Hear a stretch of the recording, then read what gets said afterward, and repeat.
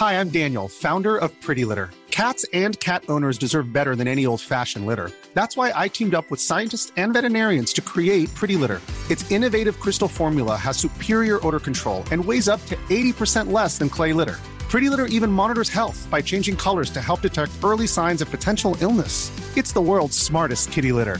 Go to prettylitter.com and use code ACAST for 20% off your first order and a free cat toy. Terms and conditions apply. See site for details. Everyone knows therapy is great for solving problems, but getting therapy has its own problems too, like finding the right therapist, fitting into their schedule, and of course, the cost.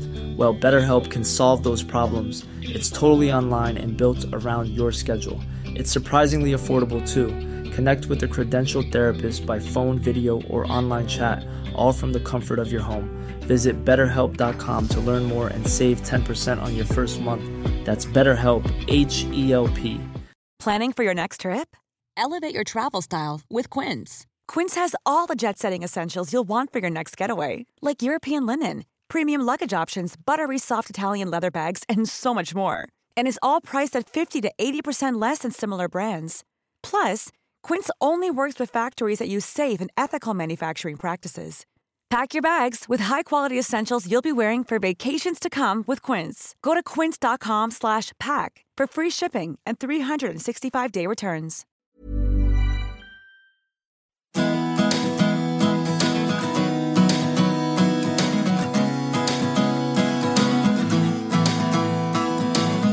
Hello and welcome to the Horticulture Week podcast. I'm Rachel Forsyth, senior reporter at Hort Week, and this week I'm joined by garden designer Peter Donegan. Now, Peter is no stranger to our podcast. He was on last year chatting to our editor Matt, but we have got a lot more to catch up on since that episode. Peter, how are you? I'm absolutely superb. Thanks for having me back on, Rachel. And before we start, just for your listeners tuned into this, I'd mentioned to you off air, but the interview you did with Kate Sheldon, I think she's with Trees for Cities. And I just thought it was absolutely superb. She spoke from the heart, and I know I should only be talking about me, but that one just deserves a huge round of applause. Well done to both of you. Oh, well, thank you so much, Peter. I'm sure Kate will appreciate that as well. Yeah, it was a really interesting one. I'm sure this will be just as good. Fingers crossed. So I thought we could start with some of your most recent kind of projects, outings. And you were just at the Royal Windsor Flower Show. Yeah. That was on the 10th of June. And was it the 116th show? The 116th year, headed by Alex Denman, who needs no introduction, former shows manager for RHS Chelsea. Philip Carter is the head of judging. Alan Titchmarsh was judging next to me. Let me see who else. Rob Hardy, Harkness Roses. It is literally a who's who. Star-studded. It's absolutely jam-packed, and I can't remember his name off the top of my head. My apologies, but the guy who made Princess Diana's wedding dress was one of the judges there as well. And interesting. I kid you not, what a beautiful day. But myself and Philip were chatting about it, and I was saying to him, you know, it's just funny. I was a guy who grew plants under my bed when I was 6 years of age, knew what phototropism was by definition by the time I was 7, so a little bit geeky. But I was the kid who put those plants into awards in the old school horticultural shows. And you take a show like this on a beautiful day in Windsor Great Park, and it is just absolutely everything that is a daydream for this now tall person, masquerading as somebody who is entirely responsible, and what a humble and privilege to be one tiny part of something so magical. Yeah. Did your parents know about those plants? That's the key question. They did, actually, and Mom was 5'1", and I figured that out very quickly, so I put them on top of the wardrobe where she couldn't reach. But the water started to drip down on top of my brother's clothes, so I put them into the garage, and hence the leaning towards the light, and that answer of, you know, without definition, just wasn't good enough for this kid. So, and that's what has me, I guess, speaking to you now. In short, if we fast track a few years later. Yeah, just a few years. And going back to that Royal Windsor Flower Show, how many of those have you been to? I'm assuming it's not all 116, but you could surprise me, Peter. Are you a vampire? No, I'm not that old. I'm still young enough, Rachel, but thanks for the compliment. No, it's year two, and it was funnily enough, it was a conversation with Catherine MacDonald, and I was talking to her about things that had evaded me in, I guess, my career or in my life. And apologies for burning up airtime, but myself and Andrew Fisher-Tomlin got talking about this, and he was saying he judged a peak competition, and I said, joking but serious, did you get a steel badge and cake? And he went, I got both of them. And I said, what did you have to do? And he said, I just had to say which one was the longest. And I was in awe that let's be serious about it, that you, first of all, are accomplished enough in your career, number one, irrespective of what you're judging and where. And number two, that you get invited to be a judge, and it's not for monetary gain, but what a lovely compliment. And I said this to Catherine, and she, unknowns to me, emailed Alex, and Alex came back and said, we'd love it if you could come on. And that was last year. I think Alex has only taken over the show, or the reins of heading the show of recent, and what a magnificent job she's done. And every single person sings her praises, from the food stalls all the way up to the guys who are selling furniture there. And I kid you not, it's just a beautiful day. I can't recommend it highly enough. Lovely. And for anybody who isn't sure, what exactly were you judging? I was judging the same as everybody else, which is the sort of grow a pot or a plant or grow 5 vegetables on a plate. It certainly isn't Chelsea Flower Show £1 Million Gardens. It's far from that. But I'll go back and say the humbling compliment number one.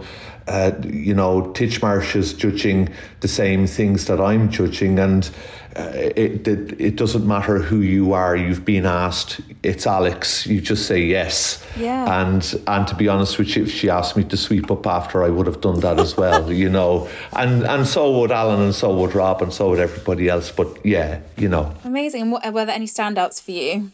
I think I'm always, and I'll be brutally honest with you, Rachel, and again, I'll say the humbling compliment and irrespective of judging category, I was that kid who put those things in for award, again, some years ago, and you've got the next generation coming through, and there's a lot of conversations happening about, inverted commas, young people in horticulture, and YPHA, who again have been on your show. And they're fantastic. They really are, and the enthusiasm in there, and you see what's happening in certain categories, and you're scratching your head and you're saying, like, these are up to 15 years of age before you then go into adult inverted commas category. And the level of detail that they put into it, and a lot of them are as good as any sort of floral displays you would see at again, more mature level, if I might refer to it as that. And I'm scratching my head saying, who or what is behind the scenes, who's actually making this happen with a new generation? What certainly wasn't around when I was growing up, Rachel. And now you see it, and it's at a show, and it's gone for display. And the disappointment of not winning an award, of not getting a highly commended, of not getting a third, second, or first place, or a rosette, it's a knock-on effect that I guess changed my career, and that competitiveness in me, even at that age, was something that I still haven't lost to this day. But equally, as I noted to some of the other judges, John Anderson was there, and we were chatting about it, and I said, sometimes it just makes you turn around and say, I never want to go back to it again. So it's fascinating to see it, and again, I'll say it, at a 116th Royal Windsor Flower Show in such a beautiful location with a star-studded, jam-packed portfolio of people, and again, I was but one tiny part of it, and so proud to be that. Oh, how lovely. And yeah, I think you're right in we are seeing there's so many passionate young people that we do see coming into this industry and making a mark, but then on the flip side, you know, we do have that skills shortage and the lack of people coming into the industry. Are we seeing a change in the tide? Do you think that it's just that there's not enough of those, you know, passionate young people? What do you think? Where are we at with that situation? I'm unsure on that one, Rachel, and I hear it come up a lot, and like in my head, you know, don't get me wrong, I know I design gardens of a standard, and I may sound mildly egotistical now, but because of that ability to take a daydream, turn it into an equation and make it only ever appear like a daydream, as I would word it, I think, to be honest with you, we would say it in any language, in poetry in particular, in music writing. If you're teaching piano, if you're teaching horticulture, if you're teaching something that requires emotion and daydream, but also equations, sometimes the person at the top of the page, albeit they might be in a position of authority, sometimes they're not the right person to have at the top of the page. And I don't mean that disrespectfully in any way, but when you take the YPHA of recent speaking at the House of Lords, they're the right people, but that's the first time in my career that I've seen, inverted commas, he says, the young people speaking to the elders, if I may, about how change should come about. That has never happened before, and I just find that mildly ridiculous, but also fascinating and deserved of huge applause on the other hand. And I think there's a part in the middle where, again, when you go to any school or any college and you stand at the top of the page, and some of the gardens we have done, they're almost like an Andy Kaufman. People may giggle at the start, and then it wins award, or you maybe do something more serious, and then it's maybe appreciated a little bit better, he says, by his peers. So I don't have all of the answers, but I think all of my life, the joke has always been that when I went out on my own at 24, going 25, one woman said to me, you don't have a beard and you don't have a woolly jumper. How can you have a gardening business? Really? And that's not entirely changed. The joke when I was 10 years in business was that I looked like I was something out of a bad boy band, he says, but a boy band nonetheless. But I still didn't have that beard and that woolly jumper. And I'm delighted to say that that's now changing. But in the year 2023, for it not to be perceived as an industry where you have an old man, inverted commas, in a potting shed, which became a Harry Enfield sketch at one point in time, it's now changing, and very much for the better. And it doesn't have to be a nice nestled garden. It can be something that is a little bit more artistic or a little bit more of flair. And I refer in that to a garden we designed for a school. It's our first ever school's garden. Yeah. And in that one, it's telling because the brief that we got was an area for young people to feel like they could speak to each other, designed for young people, number one, something that was of daydream, and a outdoor school teaching area that didn't feel like a classroom. And in the middle of this, we take this 3.5 metre tall, 4-legged giant squid.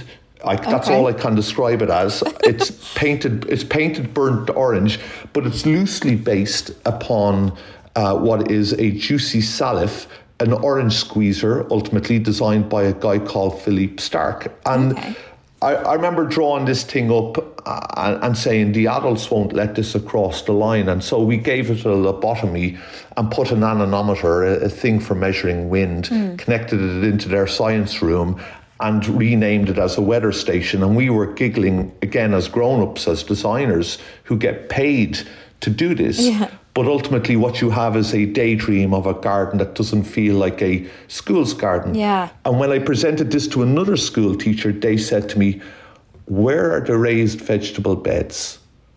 Oh. And I'm scratching my head. I refer this back to the original teacher, and she said, but Peter, this is an all-girls school.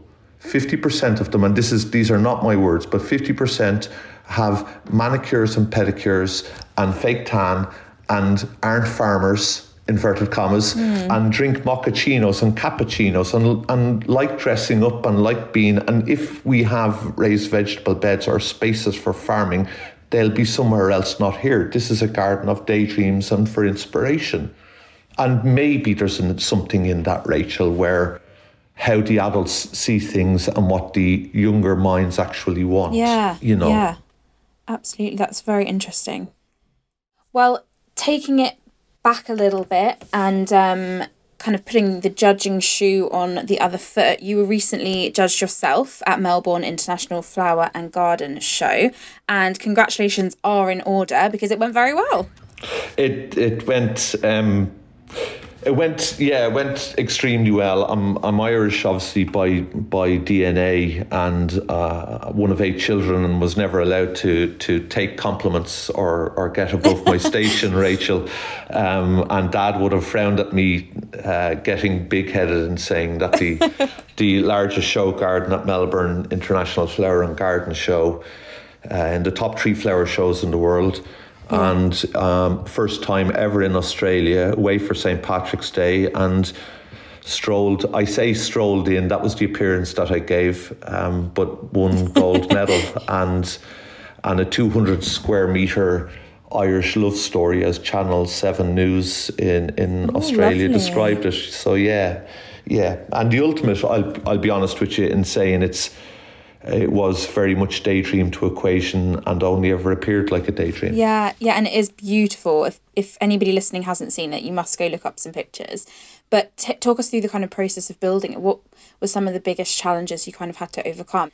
Well, Melbourne International Flower Show takes place at a World UNESCO Heritage Site in the beautiful setting of Carlton Gardens. And so there's no digging down allowed. Okay. So it was really odd because we had designed this garden that was of the appearance that you could walk on water. And in a nutshell, you've got 45,000 litres of water contained within a temporary timber frame because it obviously only lasts for 5 days. The complete garden weighed 75 tonne. And when you're supporting a tree that goes 8 metres tall in the air, the difficulties really start to come in. And I think when you've got a contractor by your side, like Martin Semken, and Dean Cartwright was the foreman on the job, a beautiful team of Werner's Nurseries, Bamstone, etc., and Marcus Gale and his team at IMG, you know, at no point in time did anybody ever say no to me. I told them it would be a beautiful daydream. We shook hands, we stood side by side, we created a team that was ultimately a symphony alongside the Semken family as I know them now. And I think when you've got that bit where the designer creates a series of equations and the contractor takes those series of equations and makes them happen, and when changes need to come about, which they do sometimes live on the fly, as a standard with any show garden, how you come out of them requires a hell of a lot of preparation. But we arrived in when it was dark, 5:30 in the morning, and we're leaving when it was dark. And so I did get to see a bit of Melbourne, but I think the appearance, I'm told, that I gave was that I strolled in like one of the Bee Gees and back out the door with a gold medal and my chest sticking out. And I can tell you now, Rachel, I went home and I slept for about 3-4 days. Absolutely solid. And in between there, I think I did a couple of guest lectures, one at the Royal Botanic Gardens in Victoria. What an absolute stunning setting. And thanks to Tim Entwistle for setting that one up. And also at Melbourne University, which is, unknowns to me, random fact, the longest continuous horticultural education institution in the world. Oh, wow. Yeah, so a lovely privilege, really nice. And I have to say, I if anybody ever gets the chance, head to Melbourne. It's a dedicated horticultural show from the student elementary affordable gardens, my apologies as they call them, all the way up to what is show gardens. Charlie Albone was one side of me, and then on the other side a gentleman by the name of Jason Hodges. And again, yeah, it's a bit like Royal Windsor. What a humbling privilege to be allowed to be a part of something so special.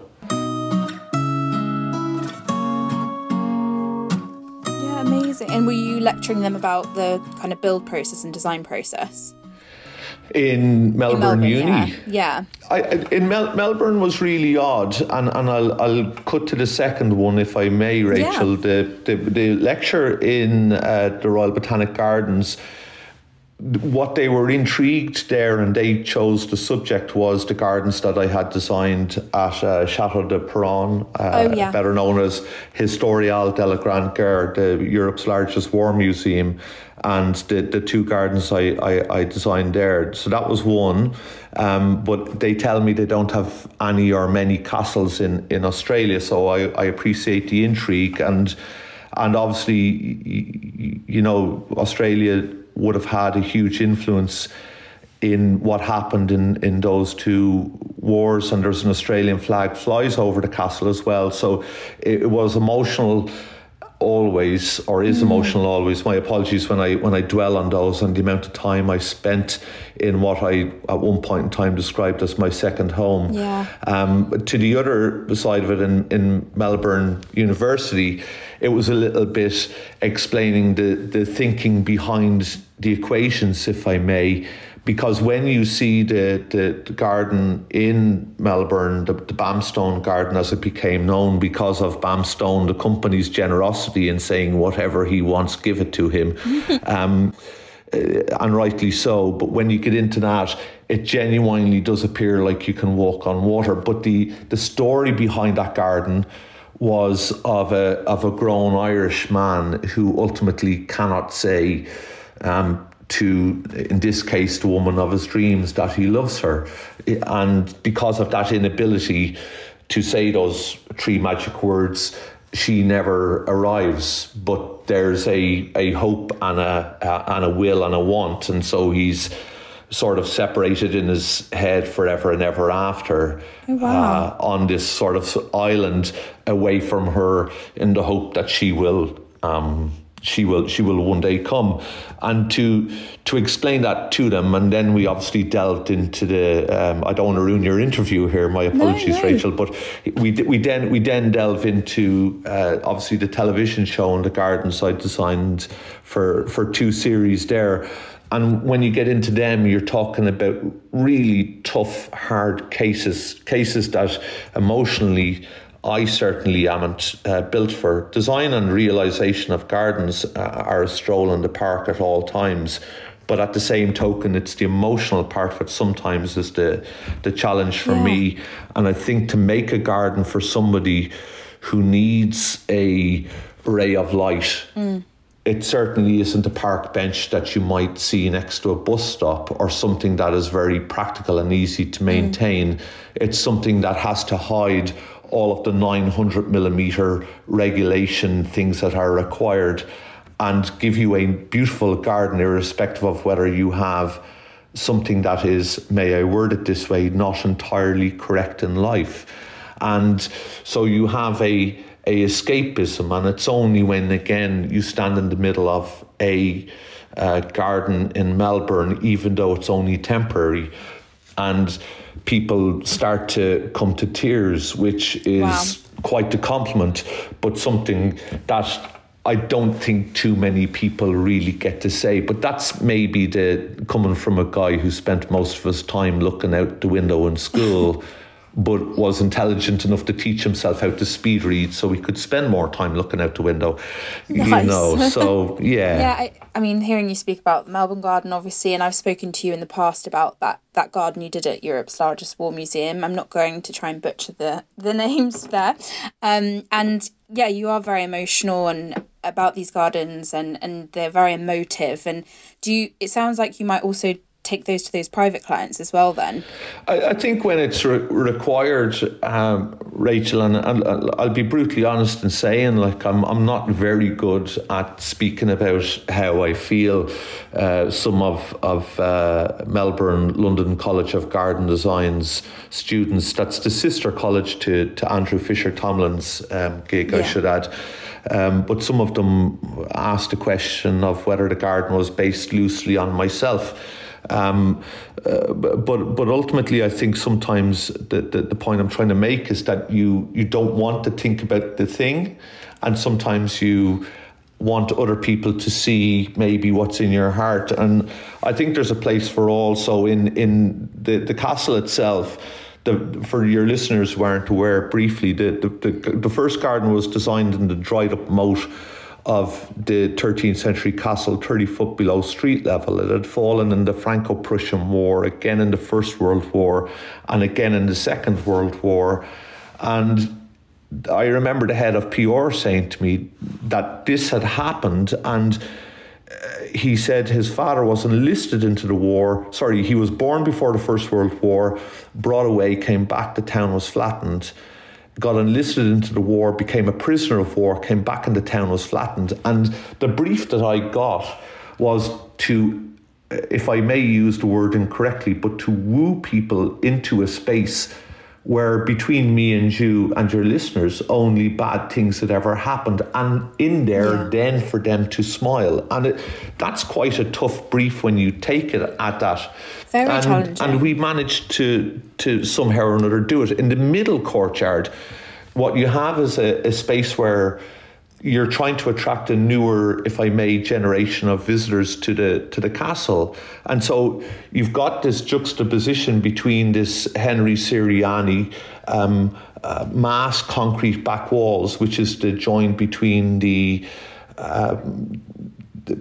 place where you would go and look at this horrific war, do I call it museum, memorabilia, tour place, and for the younger generation of, say, I mean 7, 8, 4, 3, 9, 13 years of age, you don't want to see all of it. Yeah. And this becomes a friendlier way of spending time, but gaining that education, but maybe not in the way of which he says the, inverted commas, the grown-ups or the stronger of mind might wish to do so. And so the story through scent and through herbs and through culinary and what would have been available at the time became a huge part of what we did in the courtyard, albeit we used a lot of steel and a lot of medite trichoya, so newer products. But I think the challenge in the build is that it's a defence castle. And in the design, that means ultimately you've got a 2.2 metre Gothic archway that runs about 16 metres long, and you were never meant to get into the internal courtyard. So we designed it like sections of Lego, but made it never appear that way when it was rebuilt. Amazing. We've spoken, I think we probably spoke when it was still in the build process maybe, or maybe you were just working on that second garden. So if anybody wants to kind of delve a bit deeper into that project, I'm sure there's something up on Hort Week that we can direct you to. So going back to your lectures, obviously you're no stranger to giving those. And I know coming up, you're giving a lecture to, how many landscape design professionals was it? There's 1,600 in total. Wow. And there's from the Ukraine? From the Ukraine. So they sent me a link of Adam Frost giving the same lecture, I think it was about a year or so ago, maybe 2. And the list that they have, it sort of goes back to, again, Royal Windsor, Melbourne, and even the TV stuff.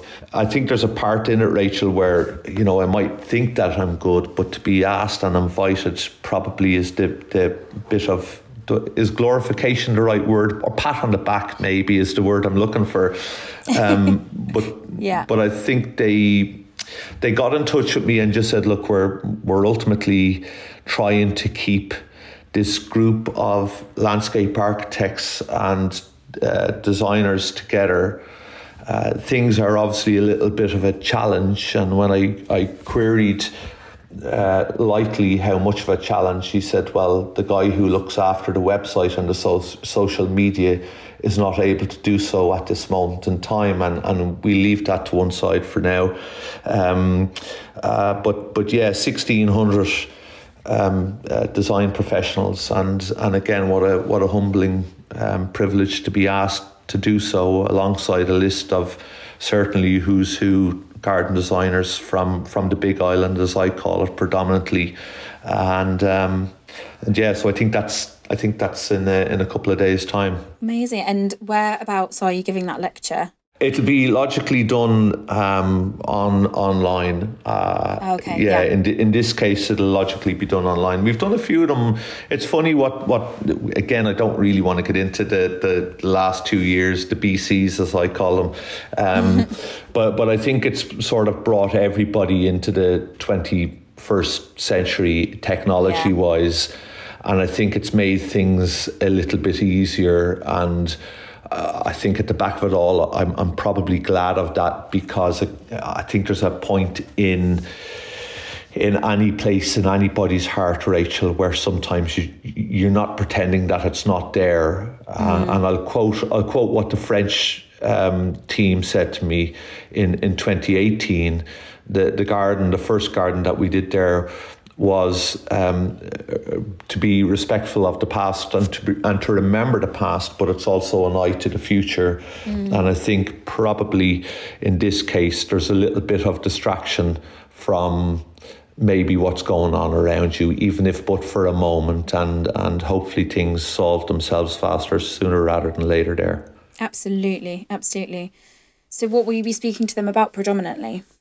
I think obviously the and again I'll say it's beautiful distractions, Rachel, is probably if I'm speaking about a school garden, if I'm speaking about Melbourne, if I'm speaking about the gardens in France or any of the ones we've done for TV.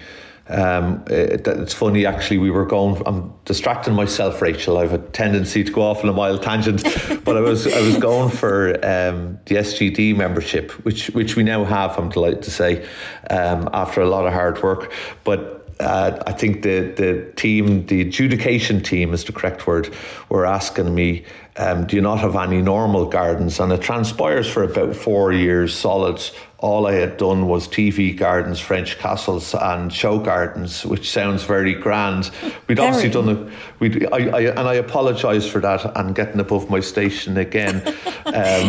But I think in all of those that people tend to see or have seen publicly over the last 4 years, I think they've probably caught people's imaginations a little bit more so, because the cases in all, albeit entirely different and completely different, you start to realise everybody has their thing that isn't always entirely correct. And sometimes it's a place to deal with that, and sometimes it's a place where it's distraction from that. And the point I think I made strongly in speaking with the students at Melbourne Uni was that, you know, whether it's a garden for growing of vegetables and fruit, there is a way of doing it which is, if I may, for my granddad or my dad, and there's a way of doing it for somebody who is a little bit, inverted commas, younger of mind. And I think the class example in that was we designed a coffee shop, obviously based on the Frappuccino conversation we had previously. Nice.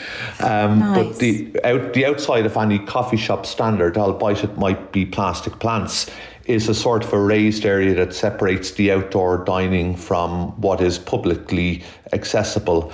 And so in those plants there, we took the square meterage of their raised beds, and we changed all of those plants to what would be culinary or of herbs, so they can use them in the home economics or in their cooking classes. Nice. Albeit it gives the guise of a garden that inverted commas, he says again, a younger mind would appreciate. So, but I think the gardens that we've done have just literally done that, but consistently rammed into 4 years of my career. There's points when I go back, Rachel, when we did the 17th century and 18th century gardens, and they were 55 acres and 27 acres. But, as I said before, they sound great, but 18th century or 17th century has 100 years less of plant knowledge required. So we did the 18th century first, and the research was, if I may, already done.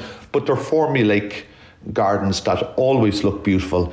I look like a genius, but you don't entirely get to daydream, if I may. And so I think there's probably an element of that.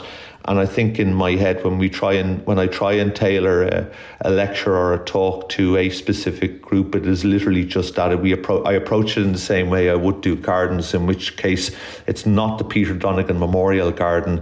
You don't always need to daydream. Sometimes it can just be utterly sexy and wonderful and magical and beautiful. You say, like myself, but at the same token, we're both laughing.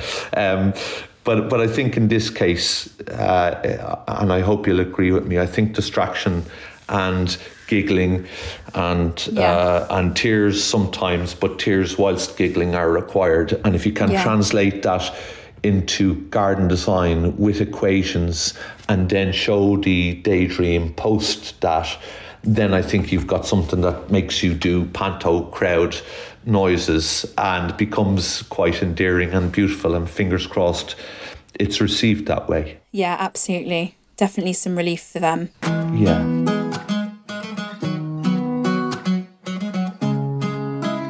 Well, I'm very excited to see what the future holds for projects for you, Peter. And with that, we've come to the last question, which is, of course, as you'll remember, what plant would you take to a desert island? Any ideas? I have a regular Barney with Matt when I meet him, usually at a perennial gig, and the most magnificent charity, I have to say, still to this day. They are beautiful. I was with Jim in Hilliers of recent, and you should know this, Rachel. I actually said to him, we used to get the Hort Week magazine when I was in college, and the first time I ever read about Hilliers, it was like reading about Highbury Stadium only in a magazine, says he, the self-confessed Arsenal fan.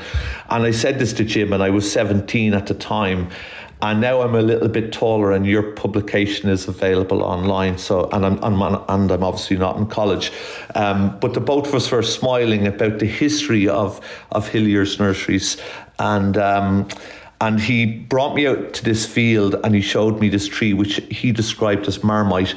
Oh. And it's somewhere up online anyway, but it's a Quercus fellis, and it was 8 meters tall, and the root ball of it is, I think he said to me, about 7.5 ton. Wow. And I could have hugged it forever. Oh. And then he told me the price, and I said, well, we might just borrow it on you, Jim, if that's okay. Yeah. So yeah, but a Quercus fellis is the tree. Fantastic. Well, thank you so much for coming on, Peter. It's been an absolute delight, as it always is, speaking to you. So thank you for coming back on. An absolute pleasure, as always, Rachel, and genuinely, I know you know I'm a huge fan. I regularly send you notes telling you so, but at the same token, yeah, an absolute pleasure. Thank you so much to yourself and Matt for having me back on. Brilliant. Thank you, Peter. And I'll pay you later as well for that. I'm Rachel Forsyth, and this has been the Horticulture Week podcast. Make sure you never miss one. Subscribe or follow Horticulture Week podcast via Apple Podcasts, Spotify, Google Podcasts, or your preferred podcast platform. If you are interested in producing a podcast with Horticulture Week, email us at hortweek@haymarket.com. Huge thank you again to Peter, and goodbye for now.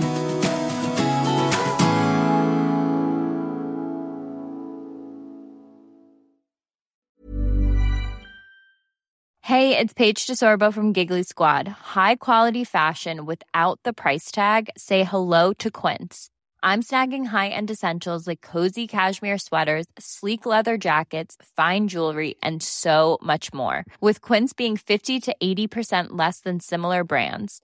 And they partner with factories that prioritize safe, ethical, and responsible manufacturing. I love that. Luxury quality within reach. Go to quince.com/style to get free shipping and 365-day returns on your next order.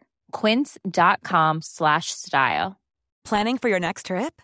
Elevate your travel style with Quince. Quince has all the jet-setting essentials you'll want for your next getaway, like European linen, premium luggage options, buttery soft Italian leather bags, and so much more. And is all priced at 50 to 80% less than similar brands.